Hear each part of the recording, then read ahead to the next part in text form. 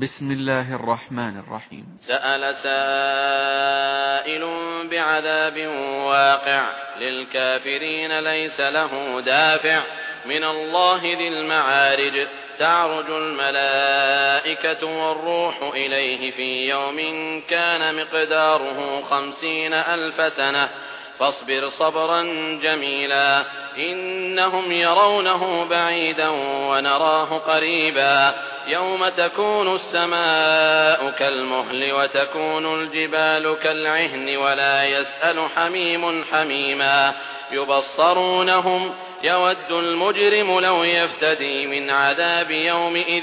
ببنيه وصاحبته وأخيه وفصيلته التي تؤويه ومن في الأرض جميعا ثم ينجيه كلا إنها لظى نزاعة للشوى تدعو من أدبر وتولى وجمع فأوعى إن الإنسان خلق هلوعا إذا مسه الشر جزوعا وإذا مسه الخير منوعا إلا المصلين الذين هم على صلاتهم دائمون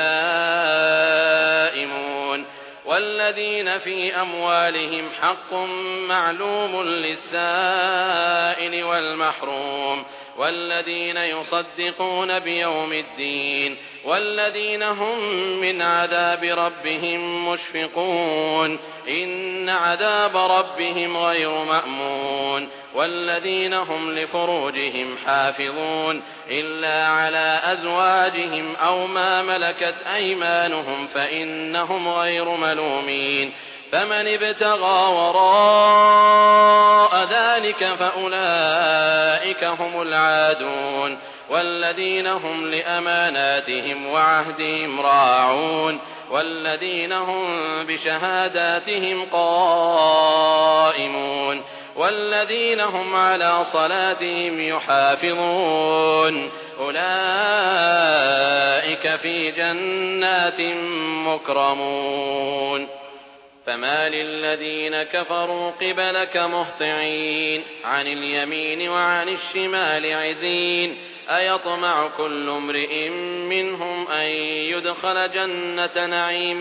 كلا إنا خلقناهم مما يعلمون فلا أقسم برب المشارق والمغارب إنا لقادرون على أن نبدل خيرا منهم وما نحن بمسبوقين فذرهم يخوضوا ويلعبوا حتى يلاقوا يومهم الذي يوعدون يوم يخرجون من الأجداث سراعا كأنهم إلى نصب